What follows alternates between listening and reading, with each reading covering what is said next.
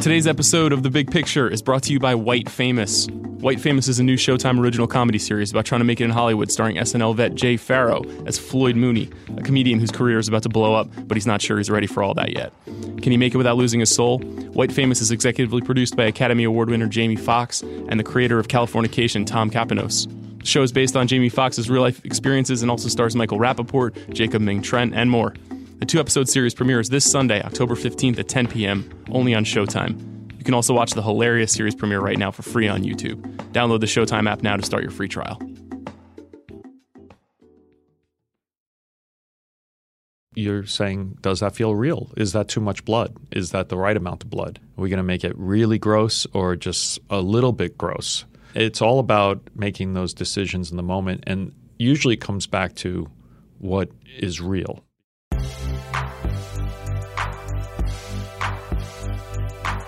I'm Sean Fennessy, and here's The Big Picture. Today we have a special guest, filmmaker Darren Aronofsky. 3 weeks ago, I spent an entire episode of this show dissecting his latest film, Mother. It's Darren's sixth and most controversial film to date, and this is the guy who made Black Swan, Requiem for a Dream, and The Fountain.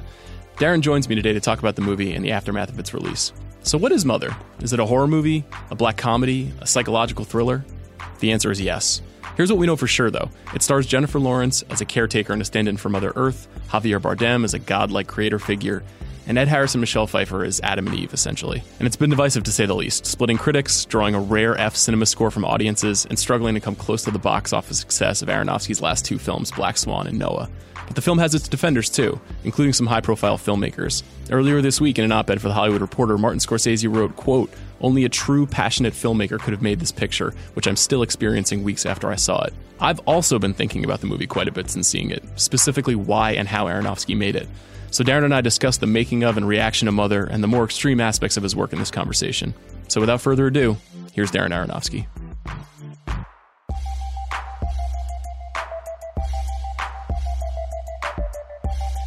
I'm very happy to be joined by Darren Aronofsky. Darren, thanks for coming in today. Thanks for having me. Darren, it's been almost a month since the world first got a look at Mother, and there's been a lot of reaction to it. I'm curious if you've learned anything about the movie since people have started talking to you about it. We always knew we were doing something provocative, and we always knew there would be very strong reactions to the film. I don't think you could ever predict how a film is going to do or what it's going to mean. Or, my job as a filmmaker is to plant the seeds, present all these different ideas, and hopefully the audience will, want to harvest it and talk about it and think about it. For me, the best part of this experience has been people not reacting right away. It's been really difficult doing Q&As on this film because you walk into a room and people are pummeled. But I'll get emails or texts 3 days later, a week later, people saying, my husband is still talking about it. It's every conversation. So for me, that's always been a big goal. So it's a thrill that it's happening on this film. What's more important to you? Is it being provocative and getting people talking about something, or is it doing something that is purely entertaining for people? I think it's a combination of both. I think the first and foremost thing is entertainment. I think the biggest crime is to bore an audience. So I always try to make experiences that are very intense. This is an interesting film because it's not a type of film you walk out and you go, oh, I really liked it, or I really didn't like it. It's provoking much stronger reactions, and that's because it's a very intense ride. But we start by trying to keep an audience constantly engaged. So I think that's rule number one. This film happens to be more provocative than most of them. I guess all of them have certain things that are provocative, but this one is just probably because of the subject matter. But the reason I'm sort of attracted to those things is probably it's just a taste thing. I've always been interested in things that are edgier and a little bit different. How I got into filmmaking was I had never seen independent film, and I went to the one mall in Brooklyn to see a movie, and it was sold out, and She's Gotta Have It was playing, and there was one seat left, and I sat in the theater, and I had never seen anything like it, and my taste immediately went to that kind of alternative look on things. How do you feel having people fling theories at you about something that you've worked hard on? I'm curious about that. I love it. They're all sort of around the same area. Has there been a wild one that you've gotten? There's one that's really interesting where they see sort of they interpret the baby, the child, as a creative piece of work. and that how audiences devour it is somehow talking about the artist's journey. And that's something I don't think was necessarily thought about in the script, but it completely makes sense to me. And I think that's, we knew we were doing something that was allegorical, and I think the strength of a good story like that is that there's lots of different interpretations. I want to talk a little bit about the making of the movie, but the allegory in particular has obviously been a big talking point. Yeah. When you're on a set or when you're preparing and you're working on a script, are you explaining a lot of the notes to the cast and the crew for Absolutely. a movie like this? Yeah, they know everything. And they're in on the conversation the whole time, all the different symbols and meanings and everything we're doing. And a lot of the different symbols come from crew members. So a good example is the whole octagon shape. That came not on a script phase. That came from scouting. When we were scouting, we first looked for an actual location to work with, because working with a real house, it could just sort of save you a lot of things. It gives you a reality to base everything off of. You've talked about having a long rehearsal process for the movie before you started filming. You filmed the rehearsal. Was this all happening inside that house? No. The house was built up in Montreal, and we actually did the rehearsals in a warehouse in Brooklyn. We knew the design of the house, so we were able to tape the house out on the floor. We would basically sit at a table, me, Jennifer, and Javier, and work on the script, and then we would get up on our feet and move through and, respect all the taped lines as if they were walls.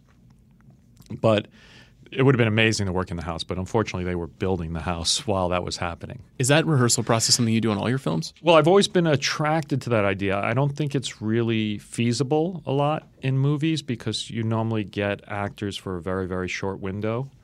But this one, because I wrote the script really quickly and it had this kind of strangeness to it, I really wanted to ground it with the performances. And I was very inspired by Mike Leigh, who has these incredibly long rehearsal periods, and I've always fantasized about having that opportunity.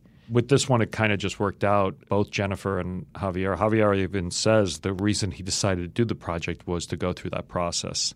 So I think actually actors enjoy it. You just have to find the actors at the right time in their lives when they're not so busy. What else did you find in that process? Did you change anything significantly in the story you were telling? It was interesting because the script was written really quickly, and then we spent a lot of time trying to kind of decode it and to pull it apart and figure out what was making it work. And every time we sort of pulled on it, it kind of fell away into pixie dust. So there was something we kept going back to in the energy of that first draft that was like, hey, can we take the energy, the emotion that's in this draft and figure out how to make a 2-hour-long entertainment out of it? I think in the rehearsal room, having Javier and Jennifer trying to interpret all these symbols into real human beings led to a lot of sort of breakthroughs about stuff. But I think if you probably look at that first draft and compare it to what was finally there, the energy and the emotion's still the same. There's definitely certain scenes that have been changed and transformed. And did either of the sort of twin allegories, one get more pitched up than the other? Were they always meant to be sort of working in tandem? Are there twin allegories? Well, I'll give you my read, and we can do them. I'm sure you've been eating this all month. But let's say the more biblical aspects of the story and the more ecological aspects of the story. Well, the biblical stuff, I kind of use that for structural reasons. Mm-hmm. I don't know. There wasn't an allegory about those. It was just how to structure the history of humanity. And so going back to those ancient stories was sort of my crutch, and using the Bible to sort of structure the film kind of was the big breakthrough that allowed me to write it so quickly. The other allegory was definitely the impetus and where the passion came to tell the story. And then I think there was a third kind of stream that was in the film, which was just a very personal story about a creator and a caregiver and their marriage starting to fall apart. And all three of those were sort of operating all together all the time. Yeah, definitely. The structure just held up the whole thing. But for me, the actors constantly knew who they were playing in the allegory and who they were playing as a real human being. And then they kind of built a tightrope between those two posts and were able to sort of shuffle back and forth and play it in different pitches. So I think it was a useful tool because the actors the actors all had backstories and real human stories to their characters, but they also had this kind of symbolic meaning as well. And I think that allowed them to move back and forth in sort of levels of intensity. There's something notable about the fact that your last film is Noah. I wonder if all that time is spent thinking about the Old Testament and being ensconced in that Probably. universe drove you in this direction, yeah? Well, yeah, I think those stories are stories that belong to everyone.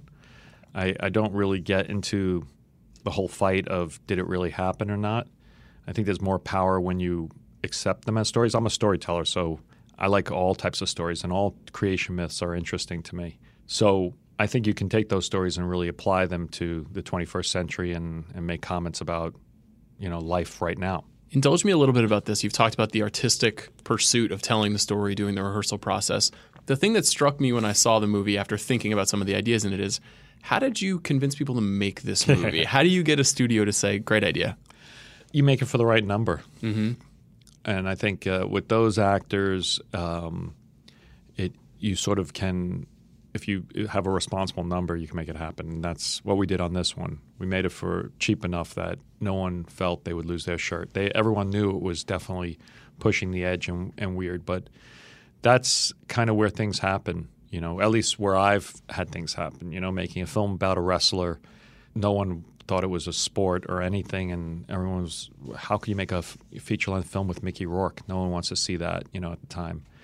But I found the right people to take that risk because it was the right price. And then Black Swan was even harder to make. Everyone was like, ballet people don't want to see horror films and horror people don't want to see ballet. And so we couldn't find anyone to make it. But eventually we got the price for the right number and figured out a way. This one, was also at a reasonable price, and it was Jen Lawrence and Javier Bardem, and I think that's why we got it made. What comes first for you? Is it the challenge of telling a provocative, difficult story, or is it these are the stories that come to you and then you're forced to kind of sell them into the world? Yeah, I wish my taste was sort of somewhere else. I just watched the Spielberg documentary, and they talk a lot about that, how he's an artist, but his taste lined up with mainstream audiences. These are the stories that come to me that I'm passionate. I don't ever go, oh, wow, this is really messed up. In fact, I usually am pretty naive. And I'm like, it's not that messed up. It makes sense for the story, so I'm just going to follow it and pursue it. Even on this one, you were like, I'm just telling a story. I think so. I imagine there must have been like, when it was coming out of me, I was like, oh, that's intense. But I don't think it was about being provocative. I don't think that's where the intention comes from. I think there's a truth to it. And for all the darkness that's in the film, it's kind of representing something that's true. Requiem for a Dream, when the MPAA gave us an NC-17 score, or whatever you call it, rating, they wanted us to trim back some of the intense stuff that happens at the end of the film. But the whole purpose of that movie was to sort of show how far people go to feed their addictions. And so to cut back on that was to undermine the exact message of the film. In Mother, we were trying to kind of represent what it's like to be alive in 2015, 2017. And if you read any newspaper of record and you actually look past the words on the page, any of those, any kind of read through the A section is going to be more intense than what happens in this film. We live in this incredible turmoil with it's just a very intense time, and I wanted to be truthful and represent that. I think also my tastes are, one of my big pet peeves is violence in movies being fetishized almost. There's a glamour to violence, and I think it's extremely irresponsible. And so when I represent violence in films, I just try to be truthful to the violence. So your last two films, despite some of their intense or unusual subject matter, were very financially successful. I wonder if that dictates somehow some of the choices you make, or did that change the way that you thought about making films in any way? No. I guess it gave me more latitude to make what I wanted to make. I never thought Noah would be possible. And then I think the success of Black Swan made Noah possible. And, the success of Noah at Paramount made this film possible. So I just use it, I think, to sort of help me to get to the next step. I was reading that it's, I think next month is the 20-year anniversary of when you started shooting Pi. Is that true? Yeah. Who wrote about that? I was just doing some research. Cool. There wasn't a piece or anything, but I was wondering kind of what your mind state was back then, and if you thought you would be finding yourself making films like this at studios, no less. Yeah, I remember there was, when I was in film school at AFI, all these people came over to me and started congratulating me, and there was some rumor that I had a 3-picture deal with Warner Brothers, which at the time I was like, wow, that's never going to happen. I don't think I ever looked that far in advance. The funny thing that you say it's 20 years, because the one thing I did look in advance is I was always inspired by Jim Jarmusch, who always gets his films back, and we actually get Pi back at the 20-year mark, which I think is pretty soon. Do you ever go back and watch your old films? Never.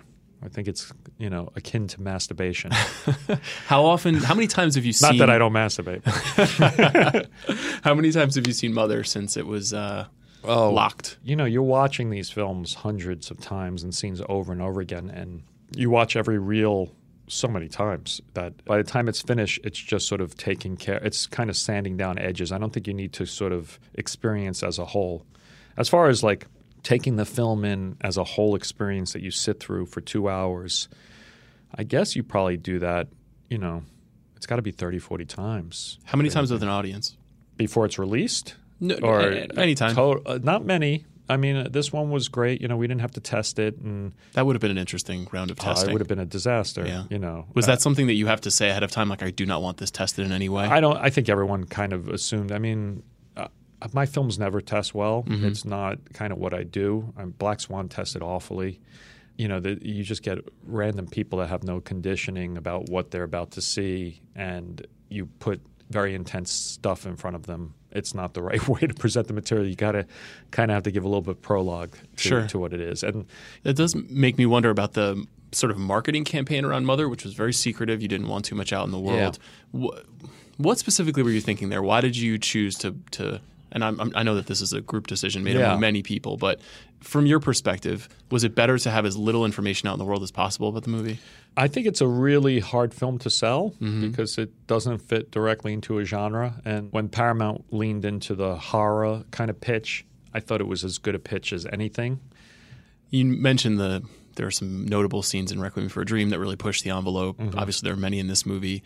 Do you ever get second thoughts when you're doing something like this? Do you ever think, like, I just went too far? No, I think we sit there and we talk about it in the edit room. Mm-hmm. There's definitely ways I could have gone a lot further in this movie. Do tell. And there were things we trimmed back, and it's a question of taste. I think it's always a hard line to sort of understand. I mean, the danger is that you just peel things back so far that they just become acceptable to everyone, because then I think you just lose sort of any impact that a film has. What about having someone like Jennifer do these things, a world-famous movie star, incredibly notable person? There's a lot of risk involved in the performance. Was there ever a time where she was trepidatious about this? Was there ever a time where you felt trepidatious for her to do something that you wanted her to do? Well, showing real emotion and showing intense emotion is kind of why actors start doing what they want to do. I think a lot of times movie stars lose that memory that's what's important, is to act. And Jennifer is definitely in a place where she's fearless and wants to sort of explore all those different types of things. I look for actors that are, open to sharing all of their emotions to the world. I don't really look to work with actors that don't want to do that. I've noticed a theme in your work. Here's the theme. Okay. You want to put people in intense emotional and physical duress and then see how they respond to it. People being the audience or characters? Well, that's another way of thinking of it too. But I think particularly the characters and the actors. Is that something that occurs to you? I think if you think about it, that's what every movie is.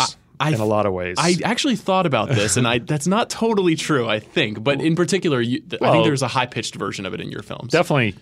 I turn up the pitch a lot, and I look for characters that are probably more on the edge than characters you normally see in films. Just once again, that's what I've always been interested in, because I think. Why do you think that is? Why do you think that persists? It's actually more truthful. Like, nothing I did with all the violence in The Wrestler was anything near the type of stuff that you go and you can see at some of those wrestling events that we went to see. Yet when you stick it and you put it onto a movie star, it becomes very, very intense for audiences. So I don't know. I think it's about testing characters. I think the problem is my films are often kind of more tragic and tragedies, so they're kind of inverted, and the intensity of what those characters go through is a lot more. And sometimes there's not really the uplifting end that we've become very, very used to. How do you make that visceral feeling? I was rewatching some of your films this weekend, and I saw there's a moment in The Black Swan where Natalie's character realizes she has a cracked toenail. And it's arguably the most revolting moment in a movie that is trying to revolt you at times. Yeah. And yeah, I really felt it. I really felt that pain of the cracked toenail. I know that pain. How do you put that image on screen? How do you make that work? You know, you show the spinning foot, and then you sort of see the pain of the foot, and then you cut to the actor's face and you see their painful reaction, and then you slowly uncover it. And it's very much like a jump scare where you take your time getting to the payoff. When you look at the prosthetics, you know, you're saying, does that feel real? Is that too much blood? Is that the right amount of blood? If we're going to add more blood, why are we doing that? Are we going to add less blood? Why are we doing that? Are we going to make it really gross or just a little bit gross? And it's all about making those decisions in the moment, and usually it comes back to what is real. Because I think for all the kind of unreal places that the movies go, they're all grounded in realism. So in Mother, during the fever dream sequence, that 30-minute crazy sequence when the house is kind of unleashed and starts falling apart and Jennifer is having contractions, everything we tried to make was real. So all the physics were real, you know, in the space, how people attacked the house, how they attacked each other, just bringing as much truth to that so that even though it was a crazy situation, it felt real. The honesty of practical pain. Yeah, definitely. So you've had dalliances with things that are not necessarily as real in the past and not necessarily pursued those. You were involved maybe in a Batman movie, a Wolverine movie. Obviously the movie It's funny because my pitch on both of those was to ground them. Right. So that's what I wanted to ask you is, could you see yourself going forward doing something that is in that realm, given how far you've been able to push it with these other films? I don't know. I'm always interested in creating worlds and universes that are different, and I could totally see myself doing that. I'm a big fan of those films and of the characters. I just have been lucky enough to have the freedom to sort of make these films that realistically I'm the only one who would make them. So I've just sort of followed that path on each film. But I would be open to, you know, to any opportunity. It just I know I like those films and I think I could potentially do them. I just haven't had the time to do it. Let me wrap with this. Do you think that now with every film you do, you have to top yourself in some way? No, I don't think so. So how do you figure out what to do next? You know, I was flipping through the channels today and Barton Fink came on and I got inspired. I was like, oh, yes. So that's what happens is eventually I'll bump into enough films in a row that are really inspiring. I think on this one I saw this Ukrainian film called The Tribe. Did you ever see that? Yeah, I did.